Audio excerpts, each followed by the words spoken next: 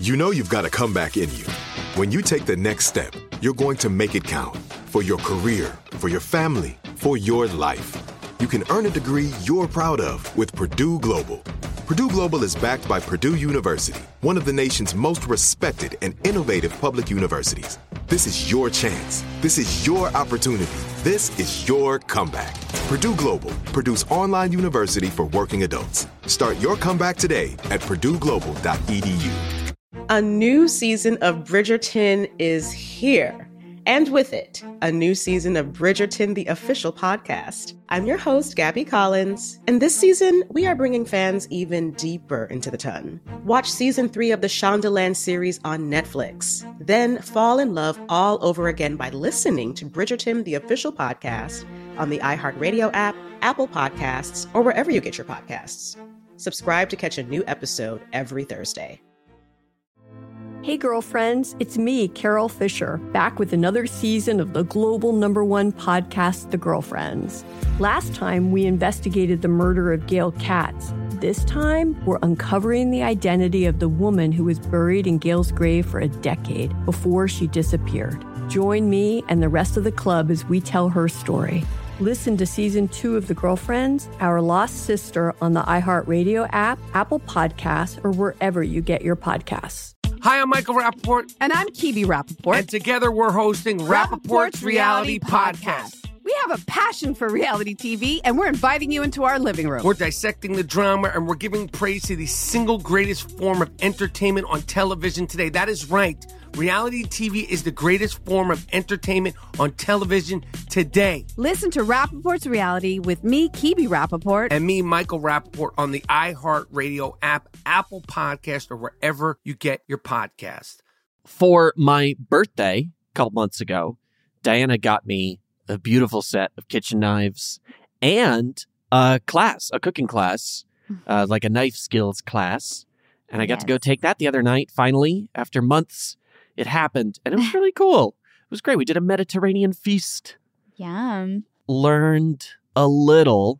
It was a very beginner's class. And, I've been cooking for a while. But there was a couple new things I learned, and it was also really nice to go in and have somebody teaching you and sort of be like, oh, good, I've been doing that right. Right? That is a nice thing. Yeah. I did hope that it would be some like dope chef knife ninja skills. But I guess I should have expected more because it's definitely for like couples to take. I did. Yeah. I couldn't go with you, so you're all alone. It was just me and 10 couples. You're looking like a real loser in there. Be like, I'm professionally married, actually. So right. I frequently, as often as I could, said, "Well, my wife doesn't." They're all like, she lives in Niagara. Yeah. My wife, you wouldn't know her. Yeah. She's very pretty. No one would. She's beautiful, but she never leaves the house in Canada.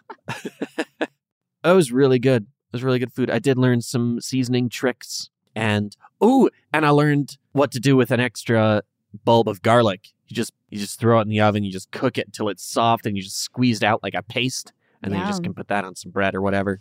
I'm in. Yeah. I know if you roast garlic, it's kind of sweet. Like it doesn't give you the kick that garlic does when you cook it in a dish or like on a pan or whatever. Another thing I learned, they said the more you cut garlic, the more spicy and garlicky it is. Oh, really? Yeah. And so if you really want to get a lot of flavor out of your garlic, chop it very fine. And if you just want to keep it kind of mild, just slice it a few times. And then you just bake the whole thing like that. You roast those cloves whole, and they come out almost sweet. Yeah, I couldn't go because I was in Orlando. They have their winter mini Fringe Festival in January. So I got to go to that for just a couple days and see a few shows. And Couple our days, submissions nothing. are open. You were there for I know, like 18 24 hours. We drove in, we saw 2 shows, we fell asleep.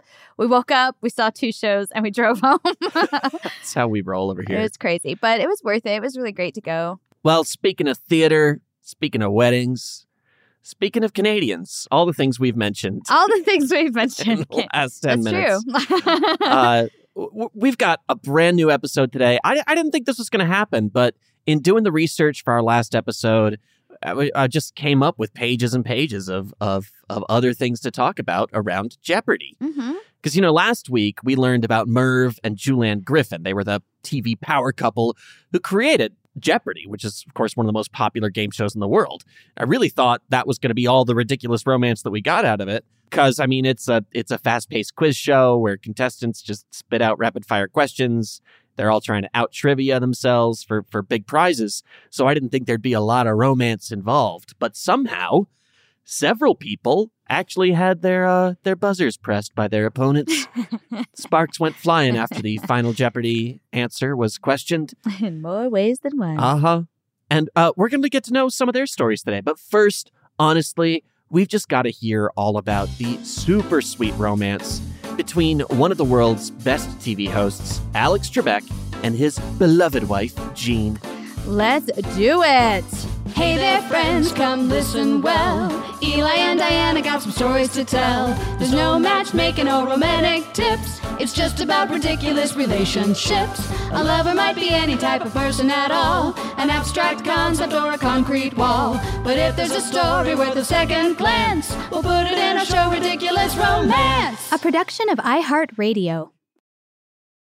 All right, so to me, Alex Trebek is like right up there with Mr. Rogers, Dolly Parton, Bob Ross, Sherry Lewis, I don't know, Keanu Reeves, Brendan Fraser, just these people that you look at and you're like, you're just a kind person and you want goodness in this world. A sweet angel. Yeah. And like in doing research about him, it's really interesting to find that he is very different from his Jeopardy persona, but also a real piece of shit. No, it seems like this is very true too. It's an interesting contrast. Yeah, and now we're gonna expose Alex Trebek for the monster he is. No, Alex Trebek was born in 1940 in Ontario, Canada. His father was actually born in Ukraine, and his last name was originally Terebichuk. Oh, Terebichuk. But we learned in Pam Pollock's book, Who Was Alex Trebek?, that his father changed it after he moved to Canada, so it was easier for English speakers to pronounce. Tale as old as time. Alex Trebek's mother was Lucille Lagacé. Oh. Okay.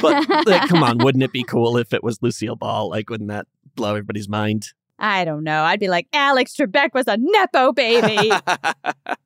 Now, as a child, Alex Trebek was very protective of his younger sisters. And one time, when he was just 7 years old, he saw his little 5-year-old sister playing out on a frozen lake. Very common in the Northeast. Canada, yeah. Now, he ran over, he stopped her. He said, no, you can't go out there. It's dangerous. You shouldn't be playing on a lake unless you absolutely know it's completely frozen. So he did that thing where he was like, to show you how dangerous this is, I'm going to go test the lake. And this 7-year-old Alex Trebek walks out on this frozen lake. And of course, the ice creaked and cracked, and he fell straight through into the frozen river. Oh, my God. It was only because a rail worker happened to be passing by and saw him and pulled him out of the water that Alex was saved. Wow. Yeah. That's crazy. There's got to be a better way. Like, can you not throw a cement block or something? Well, but then you would break it. I mean, weaken the integrity, right? I guess so. I feel that they should have come up with a better way. That's all I'm saying. After all this time dealing with frozen lakes, there's got to be some method. That just a 7-year-old didn't know. Okay, fair enough. He's 7. He doesn't know the best way to do everything. Moving on. Alex Trebek grew up in a French-English bilingual household, and he went to both French and English-speaking schools, and he went to a prep school starting in 9th grade. Jealous of that. I wish I grew up in a bilingual household because no chance I'm going to learn it now. But the same year that he went to prep school, Alex's parents divorced and his mother moved to Detroit, Michigan to be near her sisters. And Alex started acting out. That's common with children of divorce. Yep. His grades suffered. At the end of the semester, the prep school told him not to come back next year. Wow. Which is a pretty rude thing for a prep school to say, but I guess you got to keep your grades to a certain level, a certain standard. So they were like, get out of here, Alex. Yeah, we're preparing you for, what happens when you don't show up. And you're not prepared. Yeah. So his dad drove out to the school and begged them to let Alex stay. So he did get another chance, but from then on, he had to be sure to be like an exemplary student. And he excelled in all his classes. I'm trying to think of the headmaster who pulls a young Alex Trebek in and says, "You're just no good with facts, kid. You just can't learn things." You know, we teach you stuff, we ask you questions, and you don't have the answers, Alex Trebek. He's like, one day I'll show you. Right. I'll have all the answers. Now, after Alex graduated, he joined a military program that would help him pay for college, but he only lasted 3 days. That's 3 days longer than I would last. The first 2 days, he was harassed by older students who loved to haze the new recruits. Rude. But on day 3, the final straw came when the academy told him he had to cut his hair. Oh, no. Trebek wrote in his memoirs, quote, I had a good head of hair. So he's like, hell no. And he called his dad. He said, I'm coming home. Wow. Now, Alex said his dad was incredibly supportive throughout his life. He wrote that his father wasn't a well-educated man and he wasn't particularly bright, but, quote, he was just all heart. He just poured his love out for me. It didn't matter what I did. I was never a disappointment to him. Alex got his first job as a bellhop at the hotel where his dad worked as a chef. And he actually had an incredible work ethic, and he was seriously dedicated to punctuality. He's one of those guys who was like, if you're not 10 minutes early, you're late. Right. I can just see him in a little outfit. Oh, a little Did bellhop they have to outfit? wear the little bellhop outfit at this point? I'm going to assume, because I want to, that yes. Yes, Alex okay, and he Trebek had wearing the a little hat. bellhop uniform. Yep, Yes. with that little hat. Yes. I Going love up there. I love it. I wish he had hosted Jeopardy as a bellhop just one time to get in touch with his roots. But look, Alex Trebek, Mr. Punctuality, doing really well in school, but he was not all goody two-shoes. One of the more surprising facts about this guy, this calm, cool, collected Canadian, is that apparently Alex Trebek curses like a sailor. What? I can't even imagine. Amazing. Yeah, He but- sounds so like his voice is so classy that I Right. feel like if I heard him say a curse word, I would just laugh. But maybe you'd be really scared. I don't know. Like, "Oh, some shit's going down. Your family grew up with some cursing, right? Oh, yeah. Mine didn't. Like, when I was a kid, like, no one in my family cursed, so it was weird to hear my parents curse when I did. I don't know what changed because we definitely weren't cursing for a long time. Yeah. And then it was like my brother was like feeling himself at whatever age boys do. And they're Yeah. like, I'm going to start, because we loved action movies. So we would watch like Lethal sure. Weapon, whatever. So you would just say whatever quote. Yeah. And of course, it makes people laugh when a kid curses. Oh, my God. So you keep doing it because you want to make people laugh. Yeah. Anyway, so I think it was more about that. But Yeah, now sure. now we all curse. So I Yeah. don't know what happened. We were a bad influence on our parents or something. Because they used to care, but now they don't care. Right. They're over it.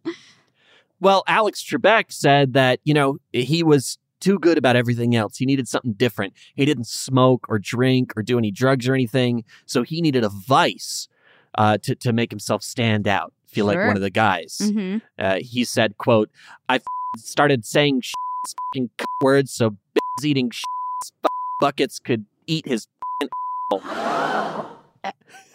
Mr. Trebek. Okay, that's not a real quote. That's just what I like to imagine that he sounded like. In reality, he did say that he did need this vice, but, quote, it didn't help me become one of the guys. It really just made me look like a jerk. All right, fair enough. Just fair. Well, he took his work seriously, and in 1961, he was studying at the University of Ottawa during the day and working at the Canadian Broadcasting Corporation at night. He took every gig to come his way and eventually ended up reading the CBC National Radio News. He definitely had a good radio news voice. Oh, yeah. In 1966, he hosted his first quiz show, a game for high schoolers called Reach for the Top. He hosted classical music programs on the radio. He hosted sports games like curling, horse racing, and skating. So the Oh. classy sports. He was Right. not like calling the football game. Well, the Canadian sports. The Canadian sports. He even did his own morning radio DJ show in the early 70s. That's when the cursing came in handy. Yeah, right. And in 1974, Alex Trebek found a woman he would soon call his wife. Her name was Elaine Howard of Columbus, Ohio. And if you were around in the 1960s, you might know her better by her pseudonym, Teddy Howard, which she used while working as a Playboy bunny. Oh, okay, Alex. Hot to trot. Now, Elaine and her first husband, Louis Calais, moved to Toronto, and they had a daughter named Nikki. While she was there, she started a party planning business and a promo agency. Obviously, this is after she stopped being a Playboy bunny. And eventually, she even got her own talk show with CHCH TV titled Call Calais, where she would really push the boundaries by talking about sex topics. And remember, this is the late 60s, so kind of a big deal. They were like, sex? That's the one word you can't say on television. Yeah, right. On that show, she interviewed a woman named Xaviera Hollander, who was someone who had gone from working as a call girl to eventually becoming New York City's leading madam in the 1960s. Now, Hollander was arrested and forced to leave the U.S., and this is where she ended up doing this interview in Canada. So, future episode alert. Yeah. We got to see if we can dig up the story A of leading Xaviera madam Hollander. in New York? Yeah. I know, right? Now, we could not find this interview, but apparently it was salacious enough to get Elaine's show canceled. Too far, Call Calais. You've gone too far. Trying to imagine the questions she would have asked New York City's leading madam, God. that would get her show canceled in the late 60s. So it might have been, like, did your skirts go all the way up to your knees? She's like, one guy touched my foot. And they're like, ah!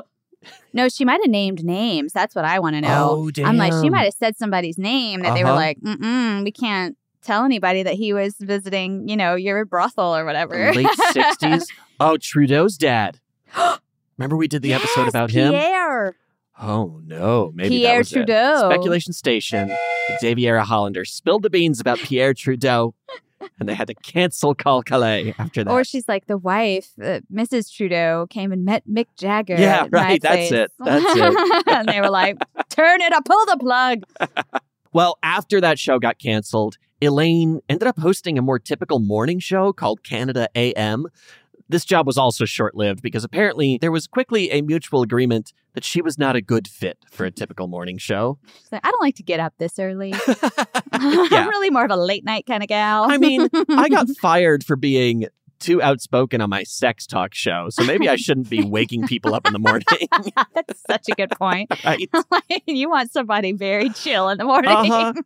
But getting and losing this job did lead to her meeting Alex Trebek. Now, she and Trebek got married in 1974, a year after her divorce from her first husband. Unfortunately, there's very little information about their actual marriage, except that they did not have any kids together. But Alex did adopt Elaine's daughter, Nikki, who was 6 when they got married. Their marriage lasted 7 years. They divorced amicably in 1981, and they stayed on good terms. Elaine went on to found the company Scent Seal, which created like a new system for packaging perfume samples. Oh. Maybe she's the reason you get those magazines with the little flap that you can open and smell it. Maybe she came up with that because that sounds like a scent seal. Right. I don't know. Speculation Station, she invented the flappy thing. She married a TV producer named Peter Karras in 2001, and she's mostly stayed out of the spotlight.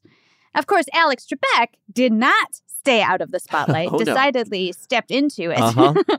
A few years after their divorce, he got one of the biggest spotlights in the world. We already told y'all about the Jeopardy reboot in the last episode and how Lucille Ball encouraged Merv Griffin to hire Alex Trebek for the job. And sure enough, in 1984, he taped his first episode.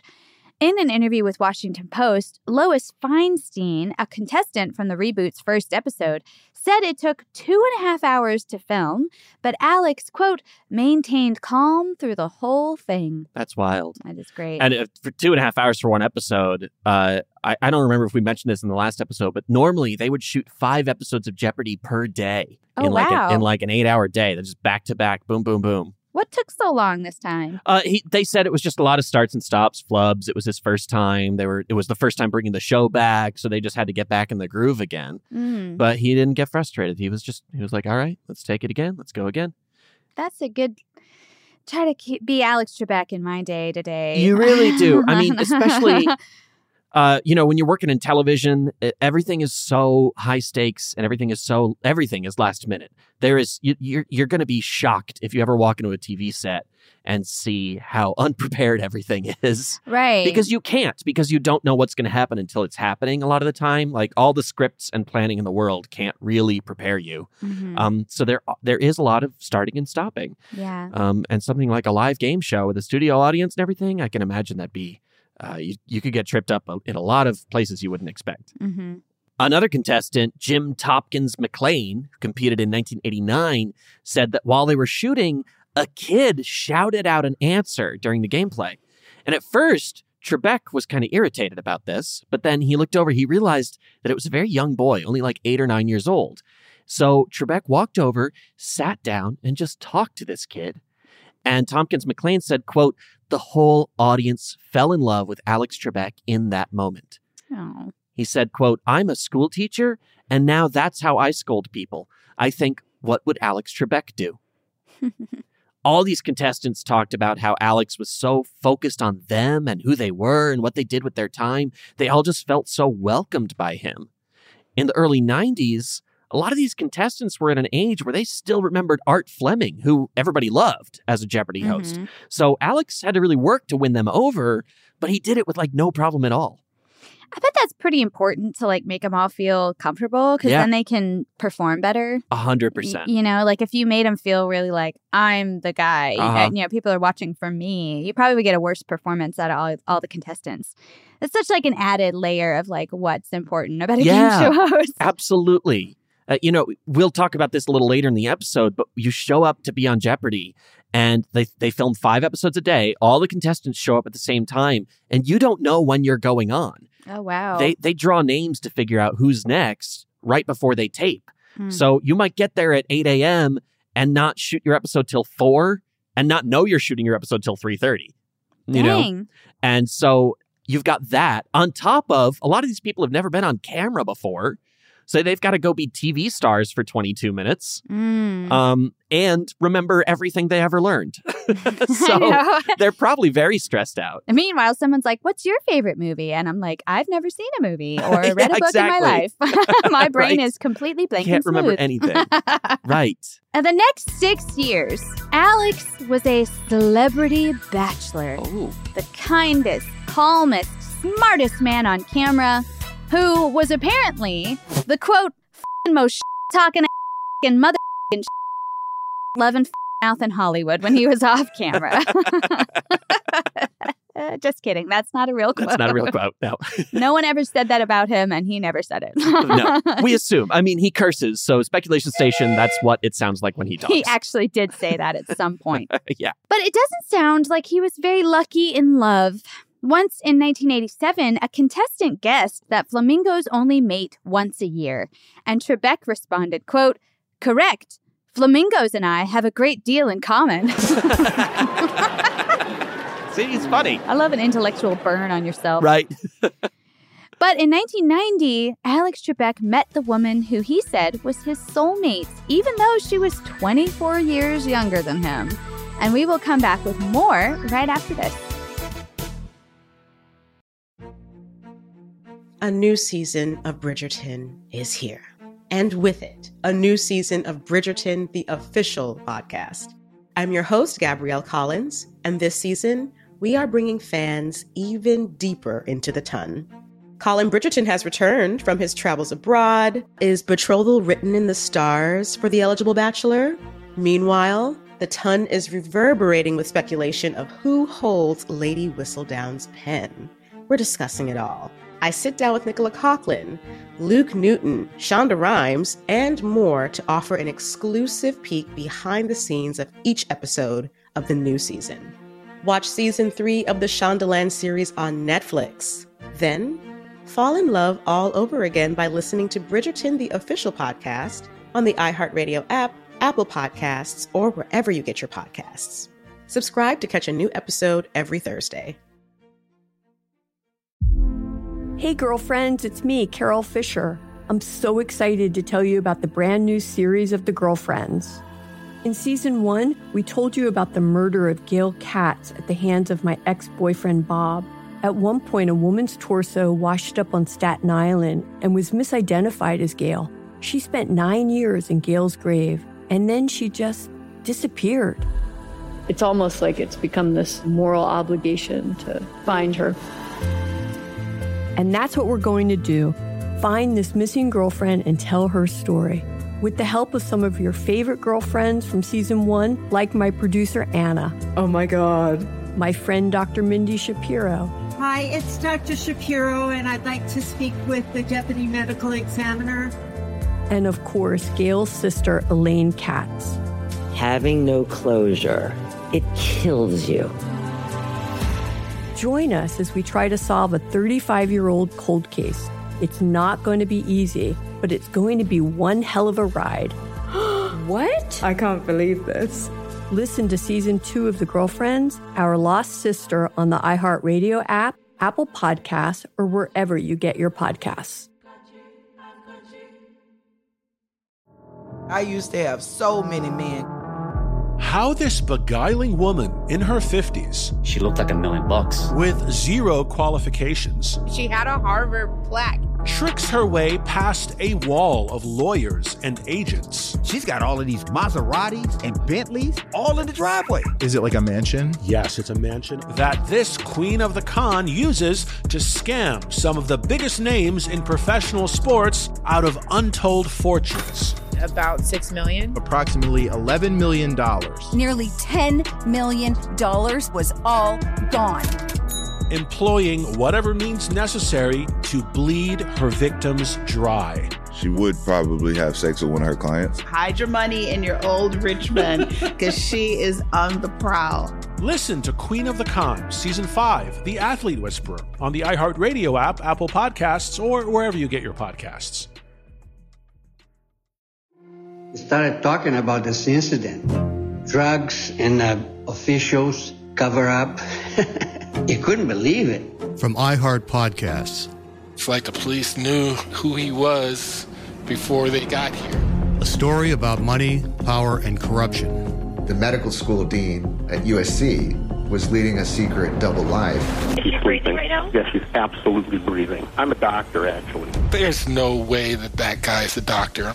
I'm Paul Pringle, and I'm an investigative reporter for the LA Times.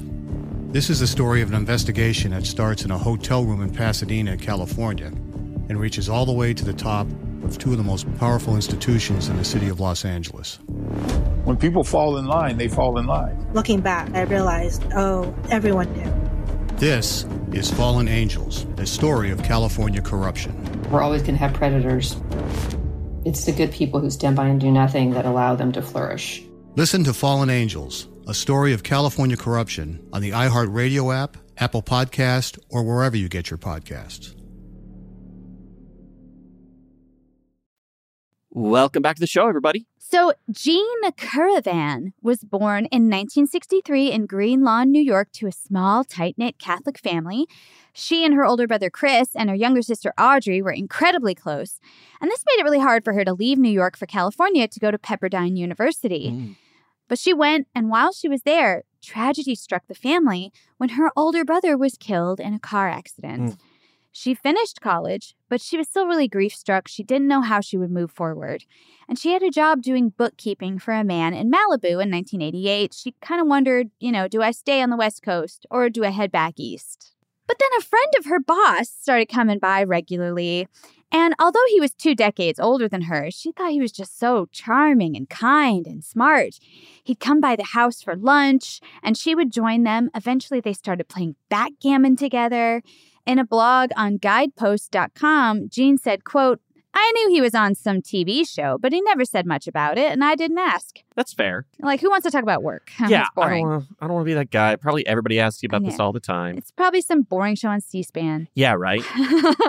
So one day she called her mom back in New York and she said, quote, I met this nice guy. His name's Alex Trebek.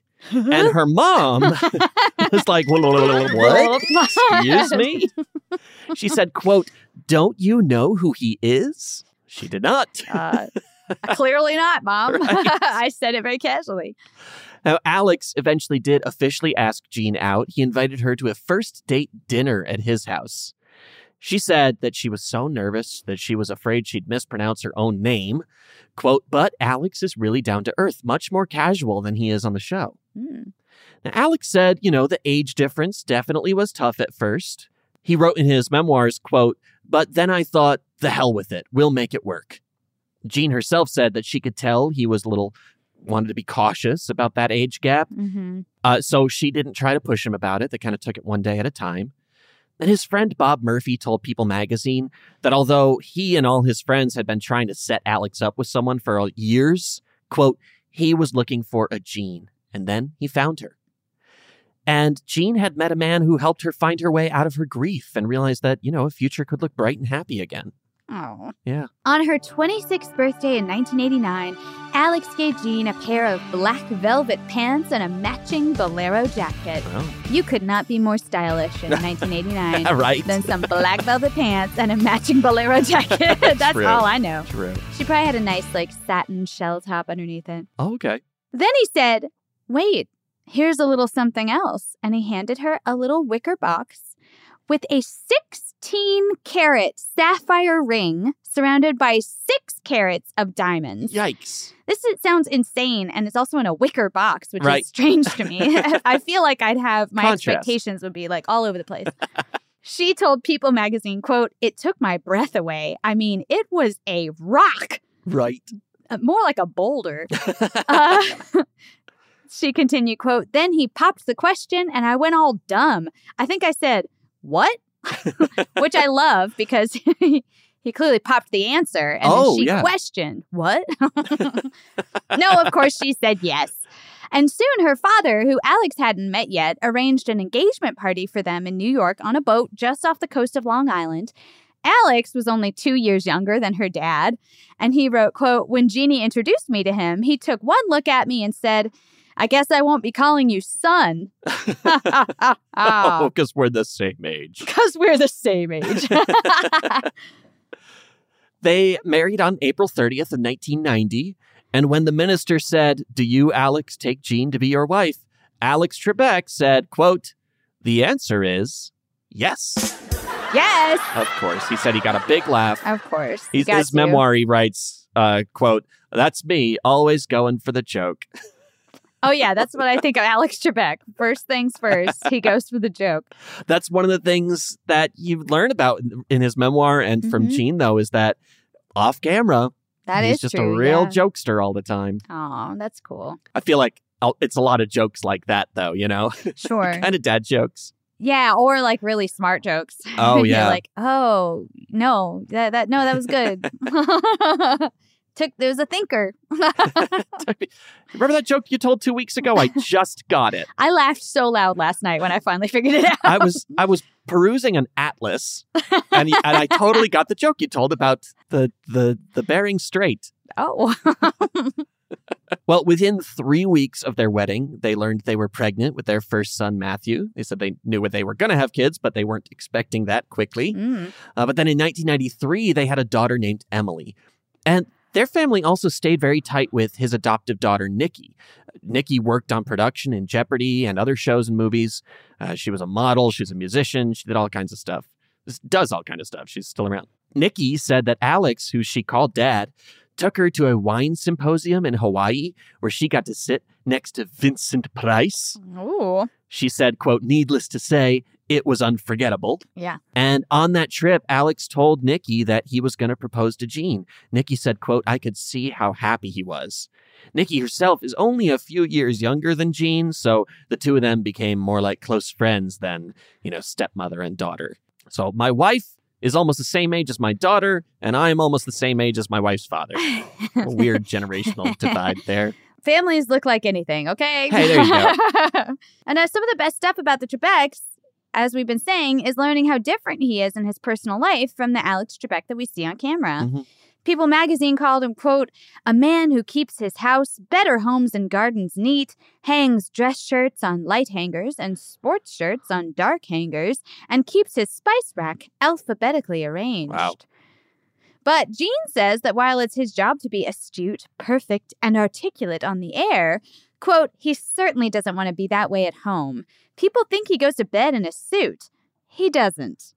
Maybe his birthday suit, right, Jean?" Maybe he's got Super Mario pajamas, something real wacky you wouldn't expect. Oh, I love it. It's like Alex Trebek in his dinosaur footy pajamas. He's like, "I like to keep it young." Oh, amazing. An audience member said on Quora that, quote, "As soon as they said cut, Trebek practically turned into Robin Williams." Wow. He started telling jokes and did an imitation of Pacino and Scarface. Then when the director says they're about to come back from commercial, he goes back to being game show host Alex. Okay. What impression of Pacino? I know, right? Like sniffing up some shit? Like, what? Say hello to my little this. What is friend? What is friend? That's right. Bang, bang, bang, bang, bang, bang, bang. Others echoed similar sentiments, calling him silly, a goofball, and a prankster. Wow. He apparently loved it when he was parodied by Will Ferrell on SNL or Eugene Levy on SCTV. Which I learned, I hadn't seen the Eugene Levy one, but I learned that it very similarly was presented Trebek as someone who was very easily frustrated. Oh, okay. And got angry and stuff, kind of like Will Ferrell did, which of course is like the antithesis. I know. I guess that is a funny joke, but that's funny they both went the same direction. Alex Trebek also had a friendly rivalry with Wheel of Fortune host Pat Sajak. Several times for April Fool's Day, they would surprise everyone by switching shows without anyone knowing ahead of time. Oh, my God. I have to ask anyone, does that include, like, did people show up at Wheel of Fortune for work and they're like, what's Alex Trebek doing here? What I read is that it was basically nobody knew. That's it was just awesome. between the two of them. That's hilarious. Now, Alex and Jean Trebek never really liked the Hollywood life too much. They were both homebodies. Alex liked to drive a pickup truck and do home repairs. She said his garage looked like a tinkerer's workshop. He was also apparently like tough as nails. Not only did he do the Olympic torch run in 96 from Florida to Atlanta, in 2004, he actually fell asleep behind the wheel of his pickup and he flew 45 feet over an embankment and crashed into a ditch. Damn. Unfortunately, no one else was hurt, and Alex himself was back to shooting Jeopardy only 4 days later. Whoa. Which, I mean, if I stub my toe, I'm out of work for a week, you know? In 2007, when Alex was 67 years old, he suffered a minor heart attack. His ex-wife, Elaine, was the one who rushed him to the hospital, and she said that she begged him there to retire from Jeopardy. But within a month, he was back shooting the show again. In 2018, he fell and hit his head on the bathtub and had to have surgery to remove blood clots from his brain. Jeez. And once again, right back to work. Dang. And then, of course, I would love to not have to get to this, but we do have to get to the sad part. In 2019, Trebek was diagnosed with stage 4 pancreatic cancer. He and Jean had been traveling a lot. They were in Israel when he started having stomach pains, and they were visiting New York when his doctors called, saying they had some concerns. And when they caught the cancer, they saw that it had already spread to his stomach. Pancreatic cancer is one of the most dangerous because it spreads very quickly and has no early detection measures. Yeah. So Jean said all the feelings of losing her brother rushed back to her. Yeah. She was so worried how Alex would handle it.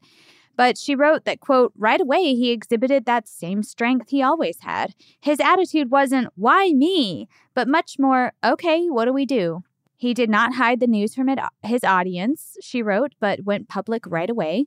And the outpouring of support and love was immediate and overwhelming. Jean points out that most of his fans have known him longer than she has. Yeah. So they, probably felt similarly to her that, like, somebody really important is very sick right now. In 2020, they celebrated their 30th anniversary. Trebek wrote in his memoir, quote, she's kept me alive. If it weren't for Jean, I'd have put myself out of this a long time ago. Jeez. Because the treatments had been rough sometimes. He was getting chemo once a week, and this started immediately after his diagnosis. And he said that sometimes it was painful, it made him feel really depressed and wonder if it was worth going through. But he wrote, quote, that would have been a massive betrayal of my wife and soulmate, Jean, who had given her all to help me survive.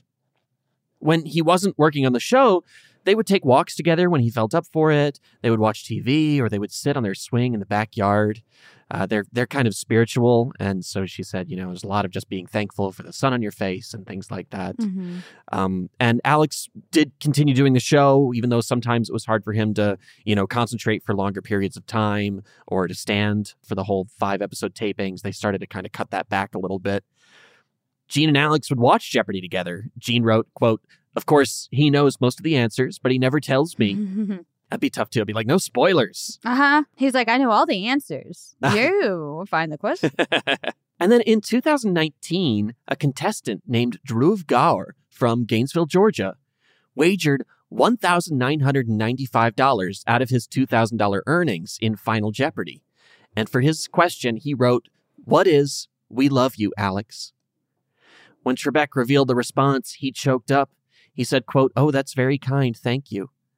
But he then caught his composure and said, "Cost you $1,995. You're left with $5. Gene later said, quote, "You could see him like, oh, don't make me cry here, but I love it." I think it meant the world to him. That's nice. Yeah.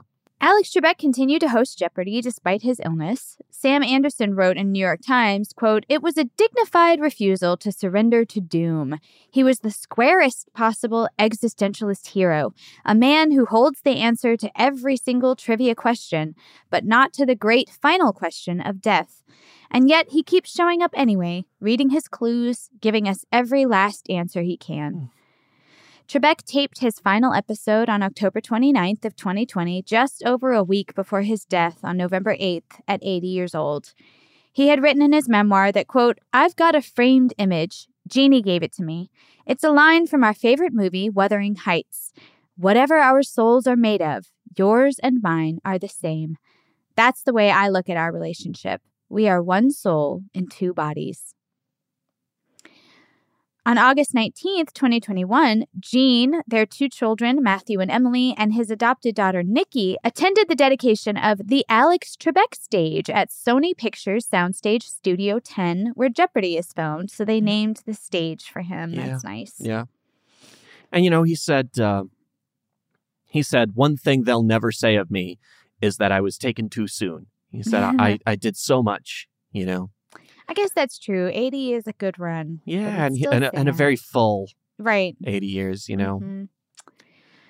But it's still sad. I mean, especially someone like that, you have to think was in people's living rooms like every night for that long. Yeah. You know, you get attached. Yeah. I'm not a religious Jeopardy watcher myself, but I could see a lot of people being like really affected by that. We watched a lot when I was a kid. Not every night, but we watched a lot. And, you know, even not having watched for, you know, more of my adult life, he's still such an icon. It really does feel like someone you know, because his presence, his image is just so ubiquitous and present all the time. Yeah. I mean, he hosted Jeopardy my entire life. Yeah. So he was like, I mean, everyone knew him. Like, he's just such an icon. Yeah, like you say, a pop culture icon. Everyone knows his name. They know what he sounds like. Like, even if you don't watch the show, he was just such a big part of the culture. Yeah. That, I don't know, even not watching it, I was like, well, they can't get anyone else to host the show. No, like, I know, like, right? I don't trust none of y'all. We mentioned in the last episode, it is different. I mean, you know, they're both doing a fine job, but you can't help but you know, you don't want to compare, but you can't help but be thinking about Trebek all the time. Right, which makes me think when he took over for Art Fleming, he must have had a very similar, like, even though Art was a host for way less time, obviously, he must have had a similar, like, everybody's got this guy's voice, you know, in their head for this format, and I have to really, like, make it my own. But he had it for 38 years or whatever, like. Yeah, like, we were listening to the Weird Al Jeopardy song, which I loved growing up. Yes. Ruth Dempsey on our Instagram post pointed out that that's right. Weird Al was gave the Jeopardy that bump that helped Weird bring Al it back. Because the Weird Al song references Art Fleming. It was the early 80s, so it was pre-Trebek when it came out. But I never saw Fleming myself. But people did love him. But we all loved Alex Trebek, and we're going to just clean up all the onions that someone's been cutting in here. Yeah. I've got to get this lotion sunscreen out of my eye. But we're going to have some fun when we come back. The Trebeks and the Griffins are certainly not the only love story around Jeopardy. Several couples have met on or around the show. We're going to take a quick look at a few of them right after this break.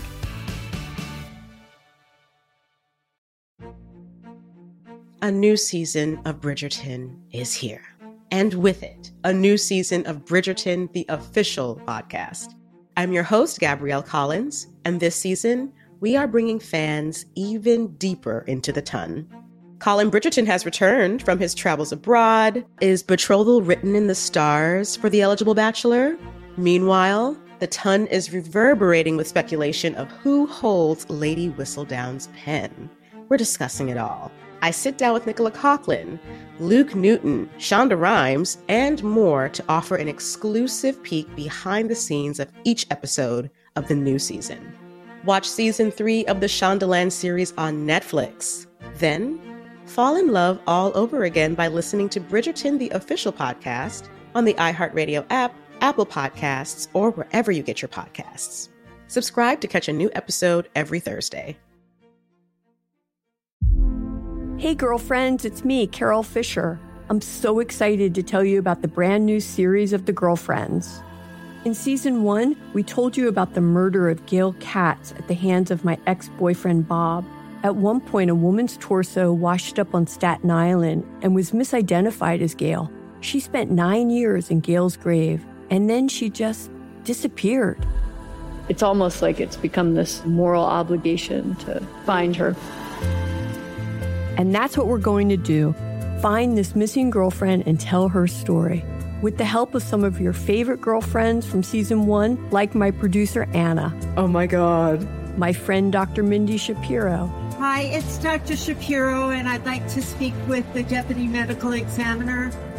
And of course, Gail's sister, Elaine Katz. Having no closure, it kills you.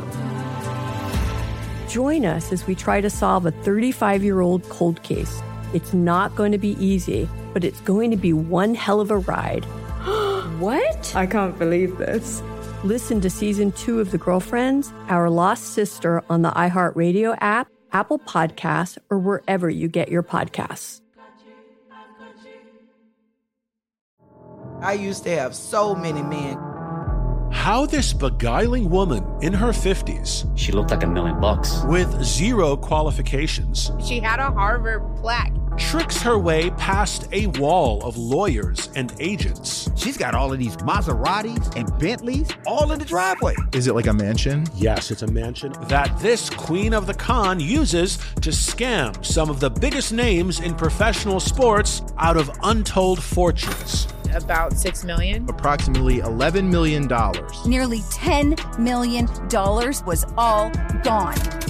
Employing whatever means necessary to bleed her victims dry. She would probably have sex with one of her clients. Hide your money in your old rich man, because she is on the prowl. Listen to Queen of the Con, Season 5, The Athlete Whisperer, on the iHeartRadio app, Apple Podcasts, or wherever you get your podcasts. We started talking about this incident. Drugs and officials cover up. You couldn't believe it. From iHeart Podcasts. It's like the police knew who he was before they got here. A story about money, power, and corruption. The medical school dean at USC was leading a secret double life. She's breathing right now? Yes, she's absolutely breathing. I'm a doctor, actually. There's no way that guy's a doctor. I'm Paul Pringle, and I'm an investigative reporter for the LA Times. This is the story of an investigation that starts in a hotel room in Pasadena, California, and reaches all the way to the top of 2 of the most powerful institutions in the city of Los Angeles. When people fall in line, they fall in line. Looking back, I realized, everyone knew. This is Fallen Angels, a story of California corruption. We're always going to have predators. It's the good people who stand by and do nothing that allow them to flourish.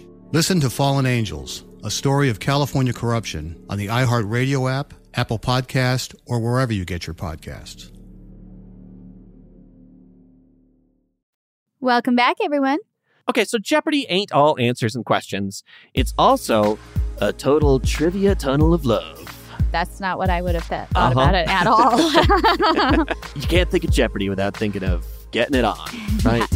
Getting all hot and bothered. Well, a blog from Jeopardy's website in 2016 says that at least 7 couples have formed romantic connections on Jeopardy, and then we found at least 2 more since then. The earliest that we could find was actually from the Art Fleming days. In 1978, a man named Carlo Pan was selected to be a contestant on Jeopardy. And like we said, they film several episodes per day, so everybody shows up at the beginning of the day, and you kind of figure out when you're going to go on while you're just sitting in a green room. So he shows up, and a bunch of contestants are already packed into that green room, chatting with each other, telling their stories of how they came to be on the show. And in the middle of the room, there was a woman named Deborah telling her story. She said that she absolutely killed it in her test run to get on the show. She was telling everyone that one of her clues had been, "This is the longest song title of ASCAP record." Anybody? I'll give you a second. Anybody know the answer to or the question to that one? Is there a song version of "Don't Be a Menace in South Central" while drinking your juice in the hood? Or well, at least as of 1978, it was "How Could You Believe Me When I Said I Loved You When You Know I've Been a Liar All My Life." That is a Fred Astaire song from the movie Royal Wedding. Oh. So there you well, go. It's Jane a little Powell and Fred gaslighty, Astaire. a little victim blaming. Well, you knew I was a liar, so it's your fault. It's your fault. Well, Deborah was telling everyone in the room how they said she was only the second person in the show's history to answer that question correctly. And then, quote, "This tall, skinny man with curly hair and a terrible brown suit put his hand out for me to shake and said, I was the first." Game. And it was Carlo. Yep. Game. Yep. Carla was like, this is the one chance. It's the best setup I've ever had. It's not going to come around again. Even if he wasn't interested in Deborah, he's like, allow me. You don't get a layup better than this. Exactly, for real. This is basically scripted. Like, I have to take advantage. In an interview published on mansiononmainstreet.com, Carlo said Deborah had great, bright eyes, quote, with such vitality behind them. But Deborah said, quote, Carlo kept butting in on the conversation. He had something to say about everything. And yet we ended up flirting with each other. Oh, Deborah. She's like, I couldn't resist. But when network reps saw them flirting, they wouldn't let them compete against each other on the same show. I guess they were like, let's not get in the way of this budding romance. Yeah, right. Carlo's turn came first. He lost his episode. But before he left, he slipped Deborah his phone number. Now, she said she didn't think much about it because she was about to go on. Unfortunately, she bombed. But they both live near LA, so 3 weeks later, she decided to call him up. They spent their first date at old book and record stores, and it turned out they had a ton of the same interests and tastes. Huh. They married in 1985, and Carlos said, quote, we hold each other to high standards. God help you if you tell a joke you've told before. Yikes. You're going to get cut down. I feel like that's half of marriage. It's like, oh, yeah, I feel like you told me that joke 5 years ago. I heard that one, Carlo. You said it 2 weeks ago. He's like, damn it. Yeah, well, you weren't listening. Right, yeah. Can you honestly say you're paying attention? Your eyes glazed over. Clearly I was. Well, you didn't laugh. Well, it wasn't funny. Damn, Sounds Deborah like and us. Carlo have a hard time. Now, in their 2011 interview, they said they still yell at the TV while they watch Jeopardy together. Another story, in 1999, Eddie Timonus was the first blind contestant on Jeopardy. When he was only 3 years old, Eddie had to have an operation to remove tumors from his eyes, and that led to permanent blindness. So when he went on Jeopardy, they made some adjustments, like he would get the category names in Braille before each round, and he had a Braille keyboard to type out his response for Final Jeopardy. But he refused any other accommodations. Jeopardy is largely an audio game, really, when it comes down to it. That's true. I was going to say, I'm not sure he needed that many other accommodations. Yeah. But that's cool. He's like, look, just the bare minimum. Right. And they didn't do any video questions during those games either. Oh, yeah. I guess they have the video daily Occasionally, double. yeah. Yeah, that's right. Apparently, there's a whole team that just makes video Jeopardy questions. They go all over the world. That's cool. What an interesting job. I know, right? Sign me up.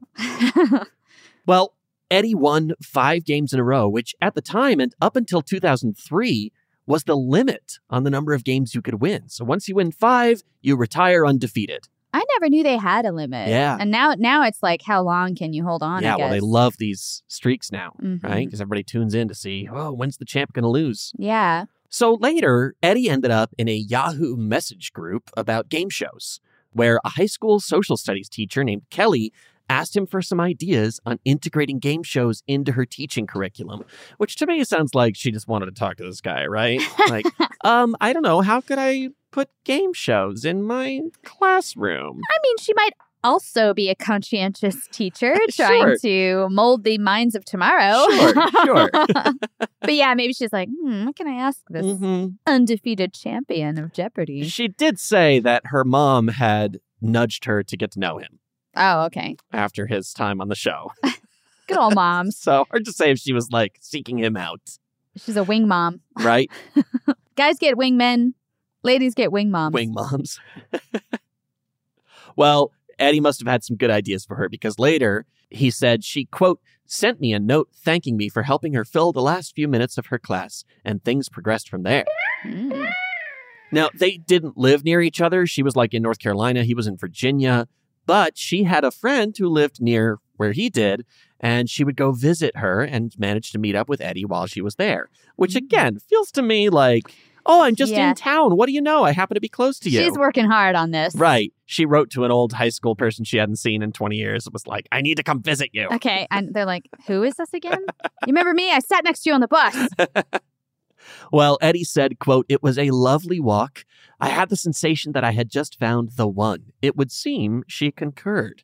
When I met her parents, her dad told me they kind of knew me already since they'd watched me on TV so many times. He was like, surprise, bitch, I'm completely different. I curse like a sailor, yeah.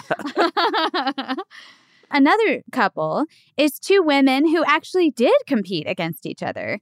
Emily and Stacey Cloyd first met in 2009 at an in-person audition for Jeopardy! In an article on Insider by Annetta Constantinidis, Emily said she'd grown up watching the show every night with her parents and joined the Quiz Bowl team in high school. And she never really thought she'd compete, but when auditions came to DC, she figured, I'll give it a shot. And at the audition, there was a coordinator who held icebreakers to help everyone relax. And they asked, quote, who came furthest for the audition? A girl raised her hand, introduced herself as Stacey, and said she'd just graduated from University of Michigan and was moving to D.C. to work for a nonprofit legal clinic. Emily is like, whoa, hey, I actually just graduated from Michigan and moved to D.C. to work as a climate scientist. And Stacey's like, whoa, crazy. But they didn't see each other again for 8 months. They both got called to go on Jeopardy, and they both flew to Los Angeles. And we kind of described this before, but when you show up for the day, you don't know when you're going to compete or against whom. Mm-hmm. Emily's the one who told us, quote, just before each game, the staff draw the names of 2 contestants who will go up against the returning champion. Which, to me, learning that the returning champion plays all their games in a row. Yes. That's really intense. So not only have I've won 2, 3, 4 games, I've got more to film each day. And then I got to come back tomorrow and shoot 5 in a row. Like Ken Jennings. Yeah. Who won 74 games. What is that, like 15 days straight of answering trivia? Do you think it's better like you're in the zone, right? Or like, maybe. Oh, I wish a couple months went by I could read some more books. Or at least let me come back tomorrow. Like, get some rest. Right? Yeah, your brain's just like, I don't know anymore. My brain is fried. It's so weird because we see it day to day. You assume there's 24 hours in between these competitions. Yeah, but no, they're like, we're going to take a 20-minute break, get some water, and come on back. Mm-hmm. Well, after 3 games were filmed that day, they drew Emily's name to compete, and then the next name they pulled, of course, was Stacey's. Mm-hmm. The 2 of them reintroduced themselves. It had been 8 months. They didn't really remember each other's names, and then they went head-to-head. By the end of Double Jeopardy, going into the final round, Emily was in 3rd place with only $400. The returning champion had $1,000, but Stacey was rocking $15,000. Nice. Now, of course, you know that it's anybody's game in Final Jeopardy, but that was a tough score to beat because all Stacey had to do was not wager a high enough amount that she could lose, more than the other 2 could win, because you can't bet more than you have. I was about to ask, unless like the returning champion was like, I'm going to bet 16 grand. But he can't. They're like, you don't have it. Right. He's only got 1,000. So the max he could win is 2,000. So as long as Stacey didn't lose more than, $13,000, then she was fine. Yeah. So of course she won, had that game locked up tight, and Emily lost.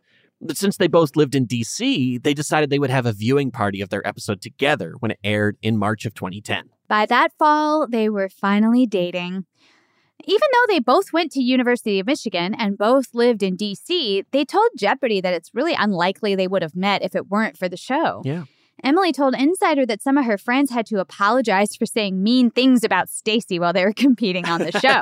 But that's ride or die friends, all right? You know what I'm saying? Stacey was probably like, no, you got to talk shit about me. Yeah. I was 15,000 in the lead. So. You should hear what my friend said about you. I know, right? They were like, that $400 whatever. The returning champ, his friends probably said some terrible things. I know, but he's like, I didn't have to disclose what they said. We're not dating. We had no romance. On their first Valentine's Day together, Jeopardy aired the episode where Ken Jennings competed against the IBM computer Watson, which Emily said, quote, was pretty special since it turned out Watson had actually trained on our game. Oh, wow. So that's cute. It was like a Valentine's Day gift to them from Jeopardy. Yeah. Emily and Stacy married 2 years later on June 10th of 2012, and they said that they think Jeopardy is hugely important because, quote, knowledge and expertise and truth are taking a beating these days, but on Jeopardy they're respected and celebrated. Seeing that people could win for being smart, or at least good at trivia, was important for a kid who preferred reading books to playing sports. And when they tell their story and people ask them, who won? Emily likes to say, quote, Stacy won the game, but I won at life. Aww. Very cute. Cute. Now, there's a bunch of other couples with similar stories. Some of them, fascinating, and some of them are just like, yeah, we were both on Jeopardy. We met, we started dating, we got married. All right, good for you.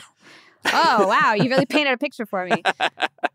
But look, I mean, you put a bunch of nerds in a room together, it's going to happen sooner or later, right? I was thinking, because earlier I'm like, well, I don't think of Jeopardy as a place to meet somebody. But like every place where you're in a room with people who share at least one interest with you is a possible place to meet people, at least to be friends. Like, you have something in common. Well, and learning that they've got, so the five games a day, between 10 and 15 people back sitting in the green room all day. Right. Plenty probably a lot of them are sitting there reading a book, but there's going to be some social interaction. Yeah. So, yeah, lots of chances. Mm-hmm. I mean, if only Mayim Bialik and Ken Jennings would get together, that'd really put a nice button on this episode.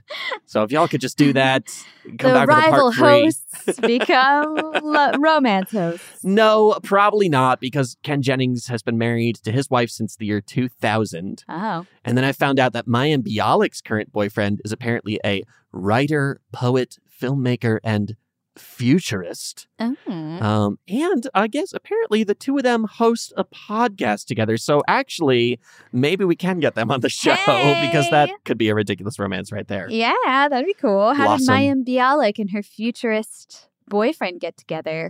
Did you watch Blossom? You didn't watch Blossom, did you? No, I didn't. I know about the hats, but that's about it. I watched it because I was in love with Six. Oh. Yeah. Yeah. Yeah. 40% because her name was Six. And I just thought that was the coolest thing. Like, Six her is a name cool is a name. number? What? But like if someone's name was 4, Not as cool. it doesn't work. It's Sorry. like the X sound, I feel. Yeah. Does a lot for helps. 6. Right. Because, but I'm not thinking of other numbers that work for me as a name. Yeah. 7. That sounds like a serial killer. 7. I just think of Kevin Spacey. That's no good. Ooh, head in a box. True. 9. Not doing it. I guess I have a friend named Trey because he's the 3rd. Oh, well, yeah. Trey's great. Trey. Yeah. So he's not called 3. Right. Trey feels like a cooler way to do it. 3 on Ozark. Oh yeah, 3. Yeah. That's right. That's right. Yeah. And I don't know why it worked for me on Ozark. I was like, sure, he looks like a 3. Right, but I didn't find him sexy. No. No. That's true. By I mean, he design. was definitely a child, He's a so child, I'm yeah. glad to hear that. Exactly. Well, we better get out of here Very glad to hear that. before the Canadian Broadcasting Company cancels us. Shuts us down. They're like, too salacious. Wow. Well, that's your Jeopardy love stories. That's the trivia of Jeopardy love stories. You can look up more. There's a bunch. Mm-hmm. Like I said, these were the most. These are the ones that really stood out to me. Yeah, those are cute. And last I could find, not a lot of up to the date information on them, but it seems like they've all lived happily ever after. Mm-hmm. And it was nice to kind of get to dig through Alex and Jean's life too. Yeah, I never knew that about, and I didn't really know much about Alex Trebek at all. No. Until, of course, he's sick and people were doing a lot of retrospectives about his life. Right, sure. And stuff like that. I remember being like, oh, there's, he's a really interesting guy, but he just was, again, he's like, he was famous before people were on Instagram all the time. Yeah. Inviting you into their home. Right. And stuff. So you just had basically just what he was on Jeopardy. For a very long time, you didn't get that kind of insider look at someone's personality the way you do now. I really liked this interview I read with Will Smith a few years back that he said, when I was becoming a movie star, it was all about hiding from your audience. You couldn't put movies out too often. You couldn't be out there in the press too much because you wanted this air of like, where's he been? Oh, he's here. Let's go see his movie. Mm-hmm. It was about sort of restricting people's access to you. And he said then there was this turn with social media where now it's more like, if you want to be a movie star, you've got to let people into your home and see what your day-to-day life, curated though it may be. Right. And now I can't help but think how much better Will Smith might be doing right now if people didn't get to see so much of what he was doing. I mean, literally, one of the best headlines ever is we should all know less about each other. Yes. And I kind of agree. Agreed. There's parts of it that are great and very humanizing and so on. But yeah, it's a lot of it is like, okay, maybe you should just learn how to not talk about everything in your life and say every word that comes to your head because it's not doing you any favors. If we could only all be more like Alex Trebek. That's right. In so many ways. In so many ways. Yeah.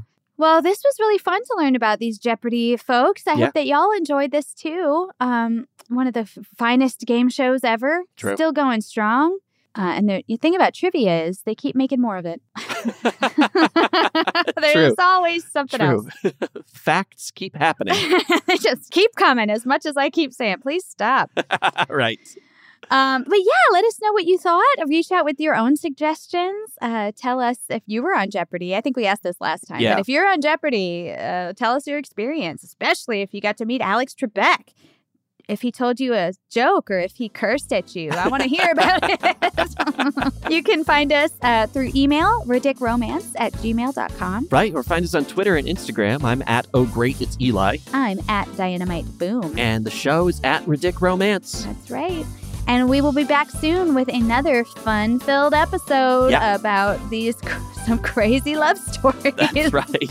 We'll catch you the next one. Love you. Bye. Bye-bye. So long, friends, it's time to go. Thanks for listening to our show.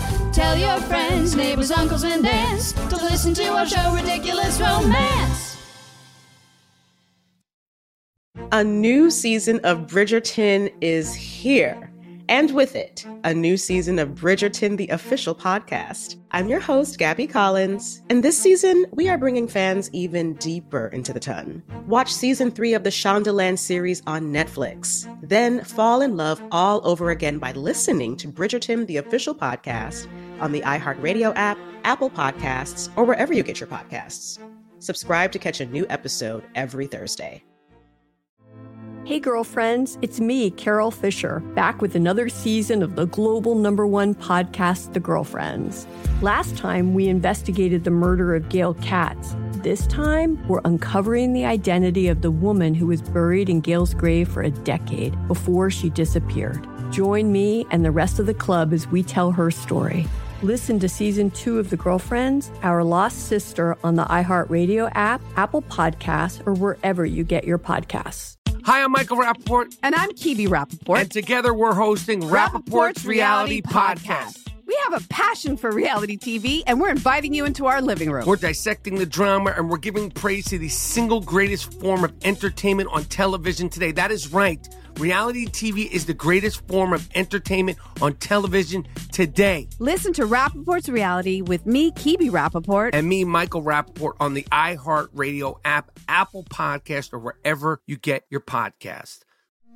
It's like the police knew who he was before they got here. From iHeart Podcasts. The medical school dean at USC was leading a secret double life. She's breathing right now? Yes, she's absolutely breathing. I'm a doctor, actually. A story about money, power, and corruption. When people fall in line, they fall in line. Looking back, I realized, everyone knew. I'm Paul Pringle, an investigative reporter for the LA Times. Listen to Fallen Angels, a story of California corruption on the iHeartRadio app, Apple Podcast, or wherever you get your podcasts.